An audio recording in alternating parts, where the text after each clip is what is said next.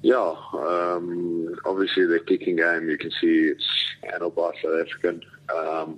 Also, they don't like to play in their own half.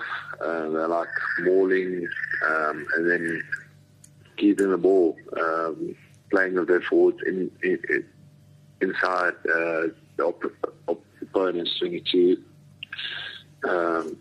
So you can see a bit of South African coaching in there.